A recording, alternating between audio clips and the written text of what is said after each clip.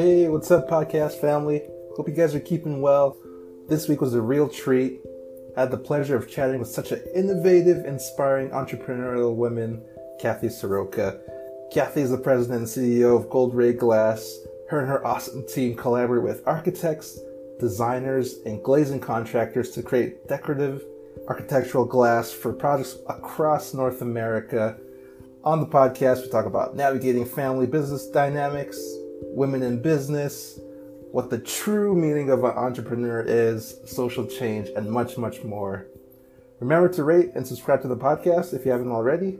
You get awesome local leaders and entrepreneur stories each week, jam-packed with their unique insights. Leave me feedback at joe@codessa.io on some of the stories or questions you want to hear. I read them all, so please email me.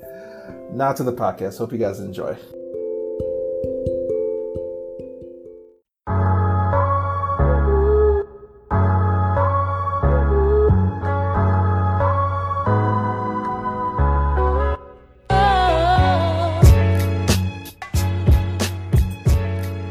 Welcome to the podcast, Kathy. It's great to have you on. Well, thank you, Joe. Thank you for having me. I appreciate the opportunity. So yeah, let's jump right into it. Maybe add some context. Tell us a little bit about yourself and your origin story. Okay. So my name is Kathy Soroka, and I'm currently president and CEO of a company here in Calgary called Gold Ray Glass. And we are an architectural glass manufacturer. So we make decorative glass for commercial construction projects all over North America. The company started, as far as origins, the company started in 1985, and my co-founder and I started it right from scratch. And I should mention my co-founder at the time was my husband. But we had, back then, no money. We had a small family, no money, no knowledge, no experience. We knew nothing about glass, not very much about business. And we actually started our business on a Hudson's Bay credit card, believe it or not. That's way back when when you could buy travel and briefcases and all the business things that you needed on a Hudson's Bay card. So and we started it as a family business. So my co-founder, his name was Greg. His dad worked with us. He was in his 70s, and he worked with us right until he passed away. Kids worked with us right from age 8.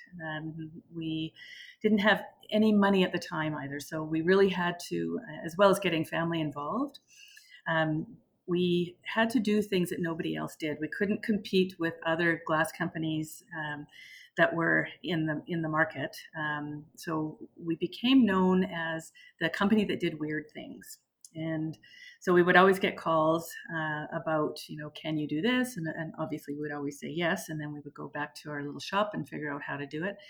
And, we just kept going on, innovating things, inventing new things, figuring out new things to do and what not to do. There's a lot of things that we invented that made zero money, so we had to let those go.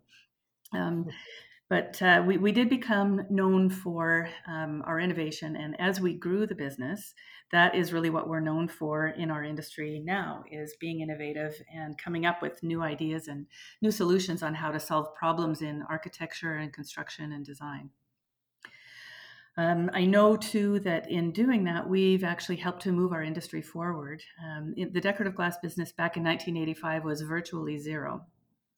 And we did a lot of work in building the business both in Canada and the US and building up the industry. So over 35 years that we've been in business, I think we've definitely had an impact there. And I'm very proud of that part of it.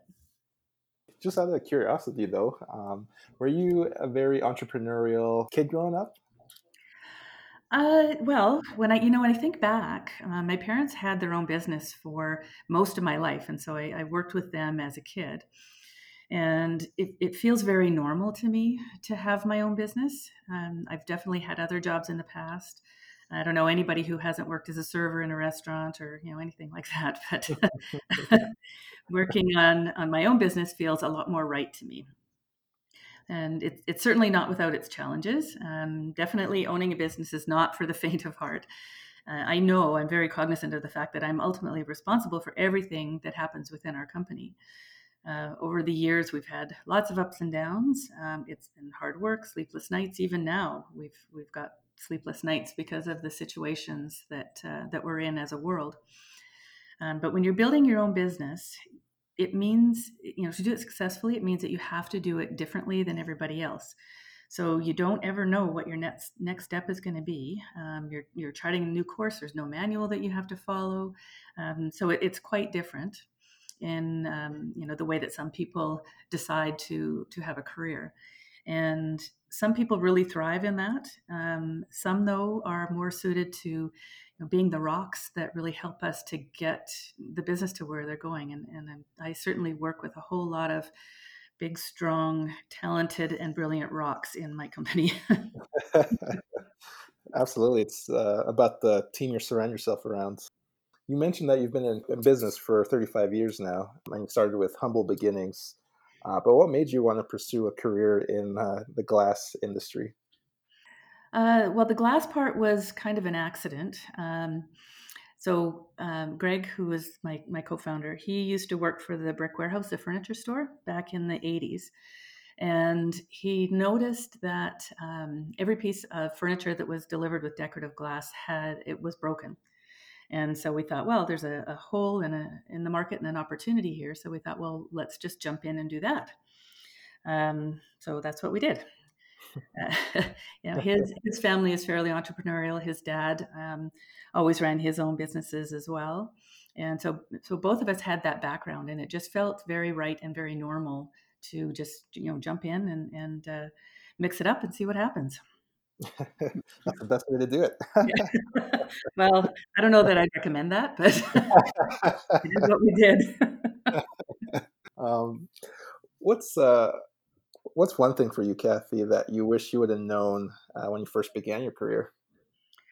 Actually, there's a couple of things, Joe, that I wish that I had realized earlier than I did.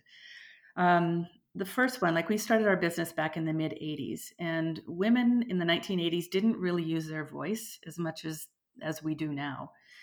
I wish that back then I'd better known the value that women bring to business and to relationships, which is what business is all about, and been more on the leading edge of showing women how to speak up and really understand their value in business.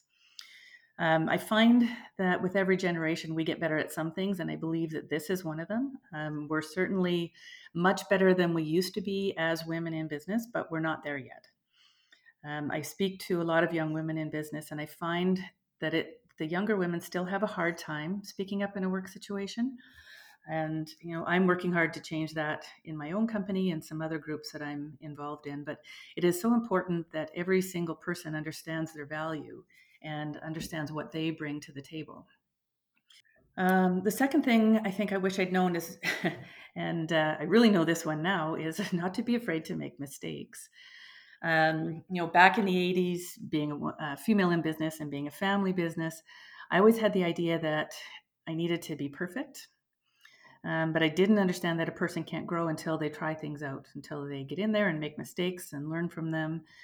Um, I find now I've gone in the total opposite direction, and it gets me in trouble sometimes. And I get excited about something and jump in with both feet. And same as when we start our business, mix it up and see what happens. And sometimes I get in trouble, but I know I can always get out of it. Absolutely. You mentioned women speaking up in business, and we have quite a few women listeners. What type of advice would you give them in terms of speaking up in business, like you mentioned? I think my advice really is to understand that everybody has value, and everybody has a unique perspective. They have unique talents, and that you are one of those. You're not outside the circle. You are somebody um, can um, who can offer a lot to a business. And if it turns out that you're making a mistake, then oh well. That's how we all learn. I've never ever learned something from doing it right the first time. I can tell you that. Right, that's said by a true entrepreneur. Learn from your mistakes. Speaking of which, actually segues perfectly into my next question. What's been a big challenge or even maybe a failure, and what did you learn from it? So the biggest challenge, Joe, that I have ever faced, and it was a decades-long challenge. Was some fairly severe mental health issues and very severe alcoholism with my co-founder. So through at least 2 decades, those issues caused a whole lot of volatility in our business, and we had many challenges through that. Decisions were made, like he was the president at the time. Decisions were made that put the company and the family at risk, like many times over. And making it a bigger challenge even was that this is a family business. Our whole family is working in this business. There's a lot of complexity. There's a lot of emotion. And up until recently, nobody ever talked about it. It was a secret that we kept for decades, that this big monster was going on in our lives. It got to a point where, as president, he was missing work. He'd miss a day, then miss a week, then a month, then 6 months. As a family, we just continued to run the business, but with the mindset of, he is our family member. He needs to focus on getting better, and that he will be able to come back. That isn't the case, though. Things just progressed to get worse and worse and worse. And our company was going down further and further and further.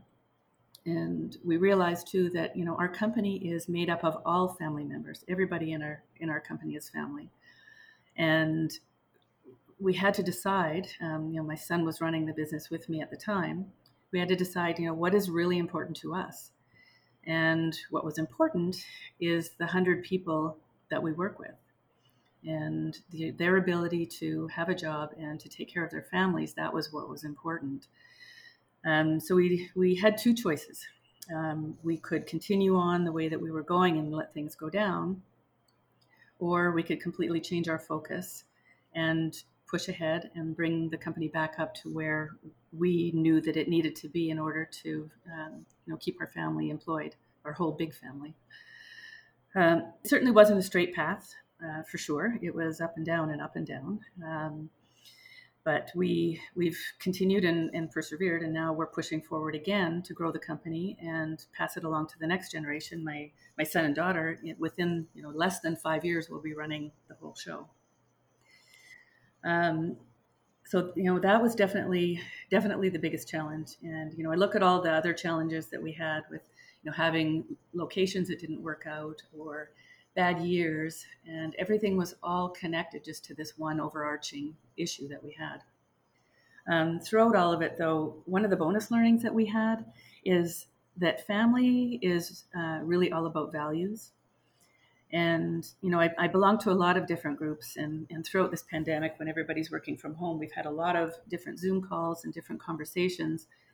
And one of the conversations in one of my groups was whether or not family belongs in business. And really half the people in the group thought, family doesn't belong in business. Business is business. And, if you allow family in, then what you're going to get is like lazy cousin Joe who has a job just because he's your brother or your cousin.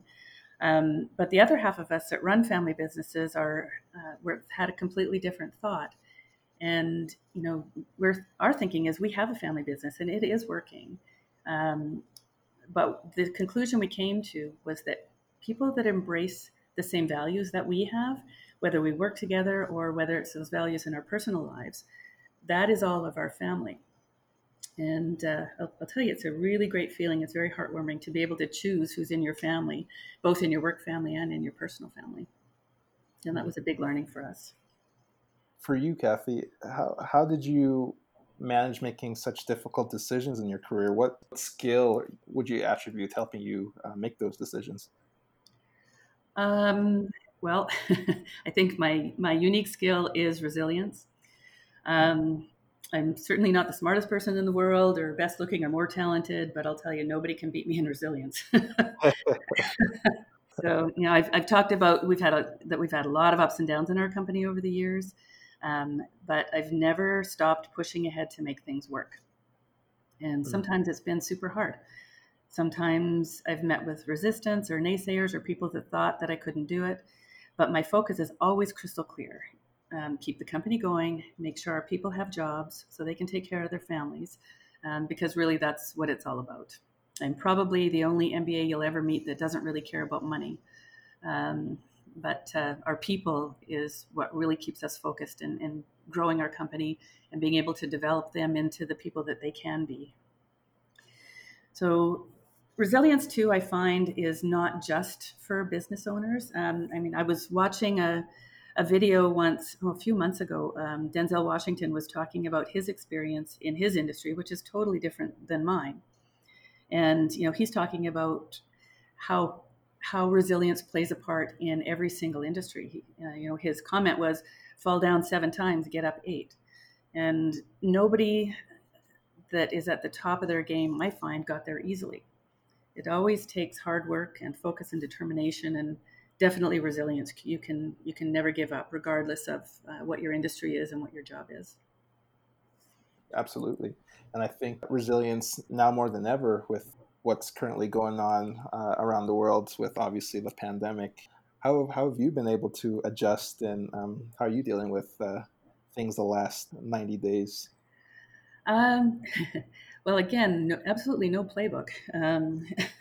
When and when all of this very first started, the beginning of March, or end of April, or sorry, end of February, probably, one of our advisors had said to me, like, "Are you going to put together a plan for this virus?" And I said, "No, no, no. I'm not going to play into the situation that's going on." And then about a week later, I thought, "Wow, that was a really bad decision." Because you can see what's happening in the world. And when I was paying closer attention to it, it was a really big threat to businesses, to people, to everybody.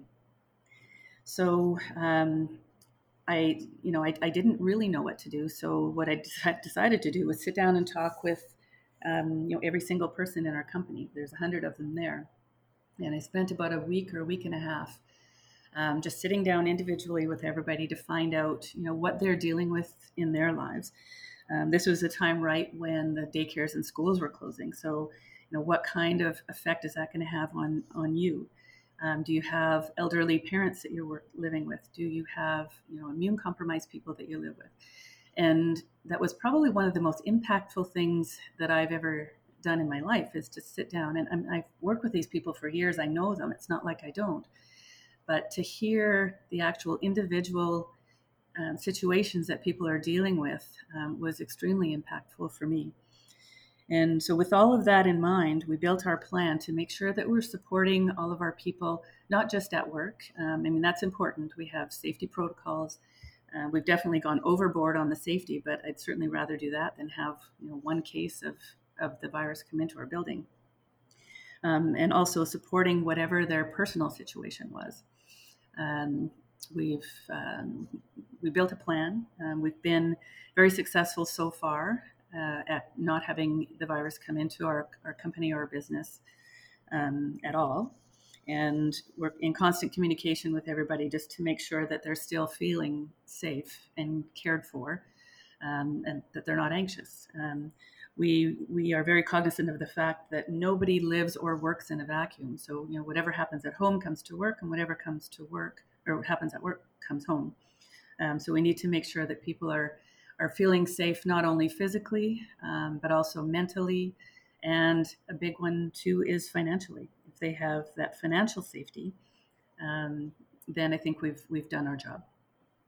Stepping back into your career, Kathy, what advice would you give somebody wanting to pursue a career similar to yours, or even in the glass industry? So I think for me, glass is almost irrelevant. It's a great business, and I love it, and I love our products, I love our industry. But the fact that I can really think of no better role for myself than running my own business and driving my own bus. Um, it isn't for everybody, for sure. And as we talked about before, I can only succeed in my role because of the amazing people that I work with. So I guess my advice to somebody would be to choose a path that you're intensely curious about or passionate about or that you love. And one of the quotes that I really like when talking about an entrepreneur is by Gary Vaynerchuk. He says, when you run your own business, you're going to go through a time when you're not going to make any money. He says it's not going to be a week or a month or a year. It's going to be years. So during that time, if you don't love what you do, it's going to be really hard to stick it out. And if you don't enjoy what you're doing, you're going to be much more likely to quit when stuff's hard. He didn't say stuff, but you get the picture. Oh, trust me, I'm a big Gary Vee fan as well. So, I mean, being in business for yourself, you do have to be okay with uncertainty. You do have to be okay with the buck stopping with you and knowing that you are ultimately responsible for your company's success or failure. If you can do that, then I think you can be a very successful entrepreneur. And it doesn't mean that you let others off the hook. It doesn't mean other people don't have responsibility for themselves. But something that I've struggled with from the beginning is finding my own way to hold people accountable in a positive way. And that's a really big part of the job. I'm not great at that yet, and it's certainly an area of improvement for me. So one of the many things I need to work on. So what's the best resource or resources that's helped you along the way, Kathy?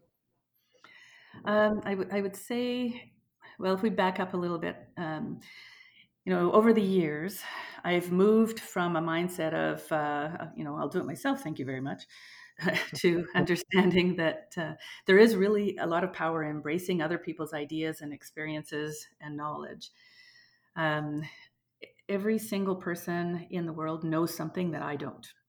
And to think that I have all the answers is not going to get me any growth in my own business and my own world. So, in the past, I've relied on some people. Like I used to belong to a tech group. If anybody's familiar with tech, it's Vistage in the U.S. But oddly enough, I just left tech in January because I was going to be doing a whole bunch more traveling from that point on. So, that backfired. But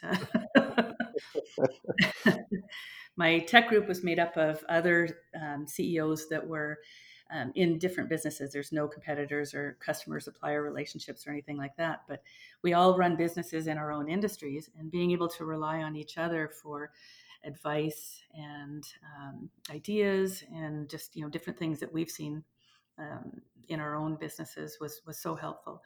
My own advisors, I've had lots of advice from when we were dealing with BDC. They were very helpful. Our other banks and other consultants that we work with have been so helpful. Also, listening to the people that I work with is a really huge source of inspiration. Not only just in the scenario I talked about with COVID, but just on an ongoing basis, listening to the people that are doing the actual work and what they think and how they see things is hugely inspirational. I'm also in a few business and personal groups that really help and support each other, and I find that is so valuable. I read Harvard Business Review and all that kind of stuff, and that's great. But it's the actual people that I talk to that I find to be the most helpful and the most inspirational. One person that I know, my very best friend, actually, Catherine Brownlee, she's the most connected person that I know. And every time I have an issue, I can talk to her, and she knows at least 20 people that can help me. She puts me in touch with so many different people. But she also taught me about the power of having, she calls it a love army. But that's people in your life that you trust and respect and you can reach out to for advice. And that's just been so helpful as well over the last few years. So really my best resources are lots and lots of other people with wildly different backgrounds and different ideas. And I find, as an entrepreneur and as a business owner and as somebody who is always wanting to learn and grow, it's so important to bring people into your circle that think completely differently than you do. I don't like to surround myself with people that just think the same as I do.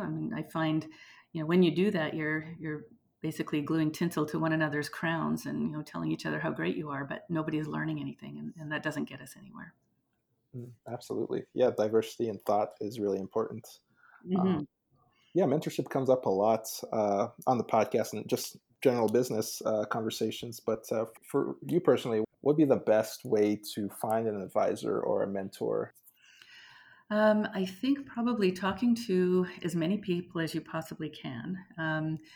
First of all, get clear what you're looking for, and talk to people and get connected, and then talk to more people, and just find that person or group or people or advisor that is going to challenge you and not let you get away with just doing things the way that you've always done them.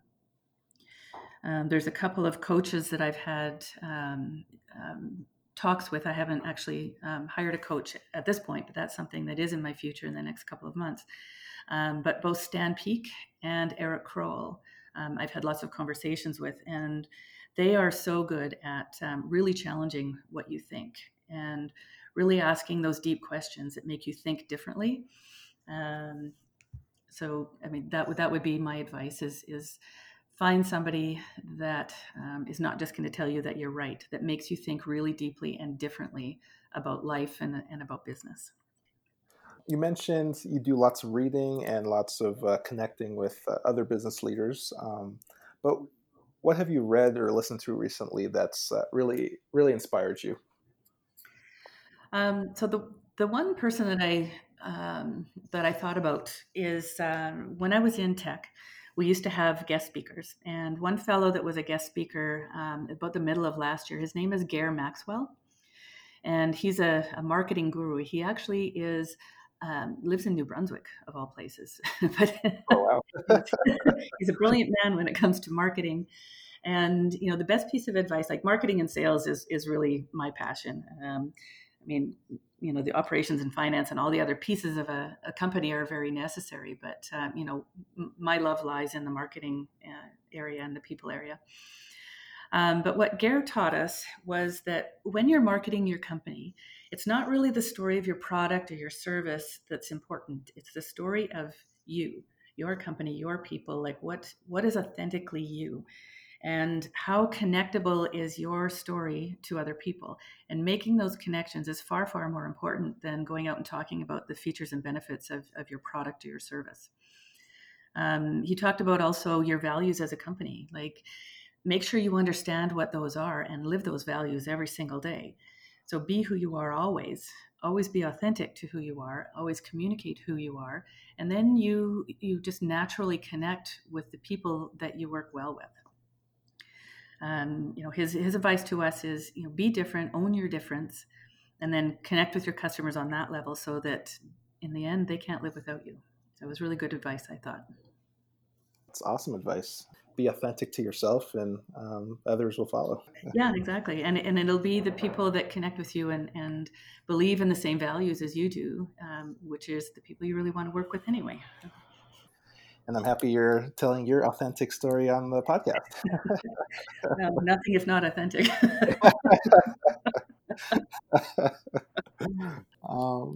Yeah, so I guess my next question would be about entrepreneurship. What's one common myth from your perspective that you want to debunk? I think that a common myth that I see is that women in business are disadvantaged. Mm. I know a lot of very successful women, but I also know a lot of women who feel, and men that feel that women in the workplace are at a disadvantage. I do firmly believe, though, that as women, it's in it's our mindset and our own beliefs that get in the way of us being more successful when that's happening. And that's not to say that there aren't barriers in the work world, but really we need to take responsibility for our own success. And if we find barriers, figure out, how do we get rid of those barriers? How do we sit up at the table and use our voices, use our talents, helping to make the world a much better place? Because as I said before, we all have value and we all have a very unique perspective on the world. So understanding that is going to help us to make the work world better for women and for men. Part of removing those barriers, though, is that we need to be authentic to ourselves and we need to show our value. And when we do that, then people take notice and those barriers fall away. For you, Kathy, what are you curious about right now? Well, I think, like a lot of people, I'm pretty curious about what the world's going to look like in a year. Yeah. My sense is that we'll see some permanent changes for sure in how we live and how we do business. But some things I think we're going to have some short memories as well. Um, just like in my work world, a lot of my friends and I have differing opinions on the issues that are surrounding this virus, and that's a good thing. We're all in completely different situations, so we do have different opinions, but we also respect each other's opinions, and that's very important.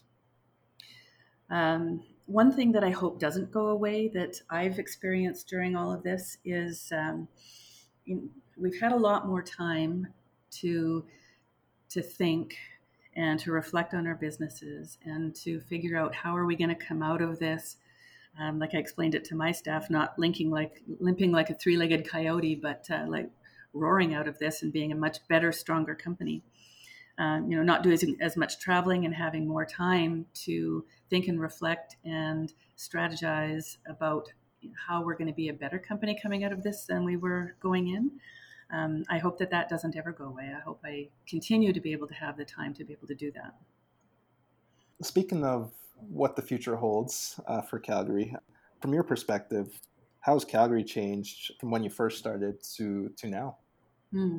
Well, there's been a whole lot of change in 35 years, that's for sure.